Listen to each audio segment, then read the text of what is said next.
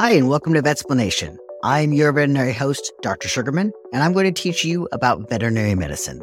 In this podcast, we can dive deeper into the understanding of what our pets are going through and break down medical terms into easier to understand chunks of information. Just a quick disclaimer, this podcast is for informational purposes only. This is not meant to be a diagnosis for your pet. If you have questions about diagnostics or treatment options, please talk to your veterinarian about those things. Remember, we are all practicing veterinary medicine, and medicine is not an exact science. Your veterinarian may have different treatment options and different opinions. The information I provide here is to help pet parents have a better understanding about their pets. If you like our podcast, please consider sharing this podcast with at least one friend or just somebody else who has pets as well. Now, let's jump into this week's episode. Hi, everyone. Welcome back to another episode of Vetsplanation. I am your host, Dr. Sugarman, and today we're going to be doing a little bit of a mini episode for Halloween. So today we're going to be tackling some of the spooky topics and discuss potential Halloween toxins or other Halloween things that can be harmful to our pets and tips on just how we can help them navigate through Halloween. So let's start it with something that's pretty common and yet dangerous, candies, right? Candies are everywhere during Halloween, and your pets are going to be pretty tempted to eat those candies. So unfortunately, many candies, especially those that contain chocolate and xylitol, are potentially lethal for our pets. For instance, chocolate actually contains two different chemicals that are toxic. One is called theobromine, and the other one is caffeine. Same caffeine we think of in like our coffee, essentially. Both of these substances are toxic to both cats and dogs. The darker the chocolate, the more dangerous it is. And xylitol, on the other hand, it's a very common sugar substitute, and it's found in many different types of sugar-free candies and gums. It can cause insulin spikes, though, and people who have diabetes will know a little bit about this, but when insulin spikes up, it actually leads to what's called hypoglycemia, which means very, very low blood sugar. So dangerously low that it can cause seizures. And it can even cause liver failure as well. You can hear more information on like chocolate toxicity in episode 6. Another thing that we might find in our Halloween candies are going to be things like macadamia nuts. These can cause pretty profound vomiting. They can cause wobbliness, or they may even be like temporarily paralyzed from it. And they can cause hyperthermia, which means that the temperature inside their body is very, very high. And that can be very serious because it can cause things like brain damage and seizures. And they can even cause pancreatitis because macadamia nuts are actually very fatty. So if they get enough of it, it can cause pancreatitis. And for more information on pancreatitis, you can also listen to episode 10, which chocolate toxicity can also cause pancreatitis later on as well. Raisins, those are another possible toxin in both cookies and candies. So raisins can cause elevated kidney values, which could, unfortunately, potentially lead to kidney failure. Those candy wrappers, after the kids have already eaten the candy, right? Those themselves can even be harmful. If they eat enough of them, they don't really break down very easily, and it can just ball up and then cause a blockage of the intestines. We call that a gastrointestinal foreign body. And you can hear more about gastrointestinal foreign bodies on episode 34. So as far as keeping your pets safe from all of these things, like these candies and candy wrappers and stuff, it's really best just to keep them locked up. Remember that even if the pet doesn't normally counter surf, they still have that ability to do that. And this is the time of year where we have large amounts of candy. And so I'd rather not have something super tempting on the counter, even if the pet is a really good pet and doesn't normally get into those things. Plenty of pets do know how to open cabinets and drawers, so keeping them low in a cabinet and drawer isn't really a good idea either. And also keeping the bags of candy in the kids' room, definitely not safe. And I feel like that's for two reasons. One, because of the pets, we don't want them to get into it. But you have no idea how much candy your kid is eating. Seriously, if I kept my bag of candy in my kid's room, it'd be gone that night, I swear. But ideally then, putting them up really high in a cabinet would be great, especially if there's one that has a child safety lock on it or some sort of locking mechanism. So we can just try to keep it really high, out of their reach, and some sort of locking mechanism to try to make sure that they can't get into that. All right, let's talk about real quick. If they do get into those things, definitely bring them into your veterinarian if there's chocolate toxicities Like I said, you can hear more about that on the previous episode, but we want to make them vomit as soon as possible so we can try to get that out. Same thing with the wrappers. If it's in the stomach, we're more likely to get it out, so we can make them vomit to try to get that out.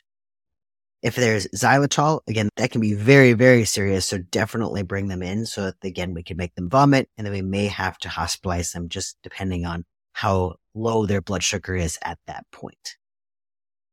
All right, let's talk about things that are not things that we think about, edible things. So decorating your house for Halloween, super fun, right? Like we always decorate our house, and luckily my wife does so much of the decorating. It's always a fun time around our holidays. But some of those decorations can also pose hazards to your pet. Decorations like those artificial spider webs, those can become choking hazards, or they can cause linear foreign bodies, meaning that the cats eat them and then they just become one giant string, and then it gets caught up in their intestines and then can cause a gastrointestinal foreign body. We just call them linear foreign bodies because it's a long line. Also, certain things like glow sticks and glow in the dark products, they contain a chemical called dibutyl phthalate. It's a clear to yellow, oily, bitter liquid that can cause an irritation and nausea to pets if it's swallowed. And interestingly, like you would think that it would be a lot of dogs chewing on them, right? Because it's a stick, right? It's a stick-like object. So you would think that they would want to chew on them. But oddly, there's actually been more instances of cats that have been called into the ASPCA pest control, of cats who have punctured these sticks and then are just profusely drooling, vomiting, things like that.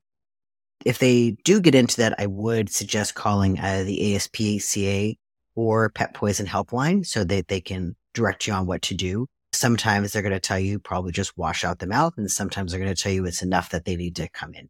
Definitely call them if that's the case. So costumes, those can be another problem, whether it's the costumes that your pet wears, or it's a costume that your kids are wearing, or it's a costume that you're wearing. There's always usually like lots of beads and snaps and metal. And if the pets do eat those can either cause an obstruction, to cause it to where they have a blockage in their intestines, depending on how small the pet is. Or certain metals can actually cause a zinc or lead toxicity. These costumes are not meant to like last for years. Like a lot of these are meant to only last for a short period of time. So a lot of them will contain things like zinc and lead in them. So if that happens and you know that the pet ate it, again, bring them into the ER. That way we can make them try to vomit as long as it's in their stomach. If it's moved past there, then unfortunately, like we have to discuss other options. Like I said, you can go back and listen to that on episode 34 if that's the case. Also, one of the other interesting things is people like to dye their pets around this time as well. And I've seen some really cool dye jobs. There was this poodle that came in once and they had dyed it as a scene from The Nightmare Before Christmas. It was epic. Awesome. I love the idea of doing those things. You have a white poodle. It's a giant white canvas, right? Or if you have a black poodle and you can like do just colors on it. I think that's awesome.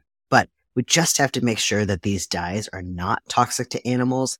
Especially like cats, they groom themselves constantly. And so if you put a dye on them that's toxic to them and they're grooming themselves constantly, they're going to absorb that in their mouth.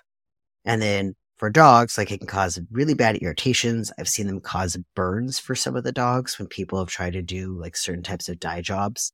So just make sure that these things are okay for animals. People have also told me too, it says it was non-toxic to people. And yes, it might be non-toxic to people, but that doesn't mean it's non-toxic to animals. So you got to make sure that they are for sure non-toxic to animals if you're going to be doing them. Let's talk about candles. Candles are a huge hazard as well. They're great for spooky ambiance. And we just want to make sure that they're out of the way of the wagging tails or curious noses or the precarious paws, right? Keeping them just out of reach of the pets will be the best preventative. If they do get burned, if it's just the singe of the fur, not a big deal. But when it comes down to burning their skin, then it is a much bigger deal. So they do need to come into the ER if that's the case. So just keeping them out of reach is the best preventative for, a trip to the ER. Otherwise, you should be aware of like also passing out Halloween candy. Just because our dog or our cat is really great with strangers doesn't mean that they're not going to get scared by all these scary costumes or become really anxious with the doorbell ringing every 3 minutes. We don't want them to run off, especially like the door is opening constantly, right? So we don't want them to realize that the door is opening constantly and then run away. So it's best usually to keep them in some sort of quiet environment, safe away from the public. If your pet doesn't normally wear a collar, put a collar with a tag on them that night. You just never know what can happen. And if your pet gets out, you want someone to be able to easily get a hold of you if they can find your pet. Ideally, they have a microchip too, so that if for some reason their collar does get off, that they already have some sort of identification that we can use at the vet hospital to try to get a hold of you. And then if for some reason you don't have either of those and they get out, I recommend calling the local emergency hospitals, because sometimes people will drop off the pets there as long as that they're a facility that will take strays. And then in the next day, start calling the humane societies to see if anybody has found your pet.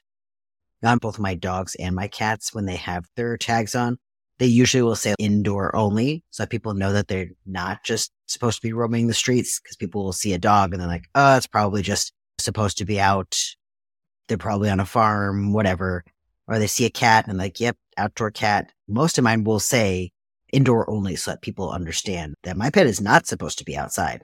They are prissy little pets. So it is really important to keep an eye on our furry friends this Halloween season. I'm not saying these things as if you shouldn't do anything for Halloween. I think Halloween's a really fun time, and I just want to make sure that we just can try to limit the amount of trips that you're going to have to take to the ER. It's not fun when your dog is eating all your kids' candy, and now your kid's upset because they ate all the candy, and now you're in the ER because your dog ate all the candy, right? Or they chewed up a costume that the kid wanted to wear afterwards, and now you have this major surgery you may have to do, plus you have an upset kid. Really, all of these things are just trying to help keep your pet safe. Definitely enjoy the holiday, but just do things that are more mindful to make sure that you don't end up in the ER. All right, let's talk about our animal fact real quick. We talked about bats last week, so today we're going to be talking about a group of animals known for their trickery and death. Any ideas? What if I told you that they actually are a group of them is called a murder? So yeah, that would be ravens and crows that we're going to be talking about. Did you know there's really only 2 types of crows in the U.S.? There was 3, but one of them was absorbed. So the most common crow is the American crow. And then the second most common one is the fish crow. They both look pretty similar, and they even look pretty similar to ravens. Fish crows tend to want to be around the water. They want to stick to some sort of water source, whether it be beaches or rivers, just some sort of water. Whereas the American crow can just be seen pretty much anywhere. In general, the difference between the crows and the ravens is that we call the bigger ones the ravens and the smaller ones the crows. The ravens are about 2 to 3 times the size of a crow. They also sound different as well. And it's hard to determine whether there's any specific lineage, genetic lineage, that kind of push them into ravens and crows, as if they're 2 different, very different, distinct groups. But we do know that ravens and crows actually do not get along. They do not want to be around each other. So I would have to think that there's some sort of different lineage there. But we always think about them as pests, right? We think about the Birds movie. You think about crows eating all of the roadkill. They're going through your trash cans. They're really annoying. It's really interesting. We always think of them as these big pests, but they're actually very, very smart birds. They've been seen to do things like distracting sea otters so that they can steal fish from them. They can learn to open containers. So you think that you've sealed your food away, like dog food away and stuff, but they can learn to open those containers because they're really good at puzzles. They'll drop hard nuts onto the road and just wait for a car to run over it to crack it, so that way they'll be able to eat it, because their beaks are actually not very good at cracking open nuts. So they find other ways, almost like tools, to do those things. They've also been seen using tools. So if they want to get something out of a small place, they've been seen using sticks to be able to push things up out of places. Or if they want to keep away predators from their nest, they've pulled apart pine cones, like those little leaflet things out the pine cones, and throw them at squirrels and stuff coming up their trees. Apart from food, they can also recognize faces, which is good and bad for us depending on whether that face helped them or hurt them. But the crazier part is that they can also pass that information on for generations as to whether that is a good person or a bad person as far as their face goes. An experiment was performed where a researcher captured American crows using like this caveman mask. And then 10 years later, the researcher walked across the campus wearing that same caveman mask, and the crows started dive bombing him and like just squawking at him. So they definitely remember faces for quite a few generations. They'll hold funerals or wakes for the deceased. They call out to others to gather around the deceased, and they make a lot of noise. Researchers think that this is because they want to warn other crows of potential hazards, such as like the caveman mask. And they're also very tightly bonded. They prefer to be very social and live with large groups of other crows. They'll roost with up to 5 generations of family members and have been, like, especially in the winter, they've been seen in numbers up to the 2 million roosting together. 5 generations is a lot, right? So they've actually recorded that the oldest documented wild crow was 17 years old, and the oldest documented captive crow was 59 years old. So they can live for a very, very long time. They're also very helpful as part of the family unit. After about a year old, they haven't quite gone into maturity yet to create their family. That's at about 2 years old. So at about a year old, they'll help their mom with cleaning up the old nest, making a new nest, feeding the hatchlings, and also like when mom's on the nest, they'll come and bring mom food as well. So pretty smart social creatures, actually. All right, so that's another fun animal fact for you guys. The moral of the story is don't anger the crows, otherwise they're going to take revenge on you 10 years later, right? I'm just kidding. Really, the story is like they're actually very, very smart creatures. All right, so join us next time when we're going to be talking about our quilling, when animals get porcupine quills on them. And as always, please keep your pets happy, healthy, and safe. Happy Halloween.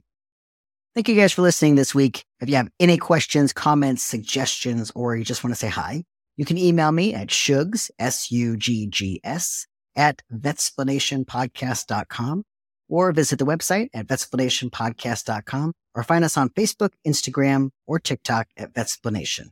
Thank you all for listening, and I'll see you back here next week.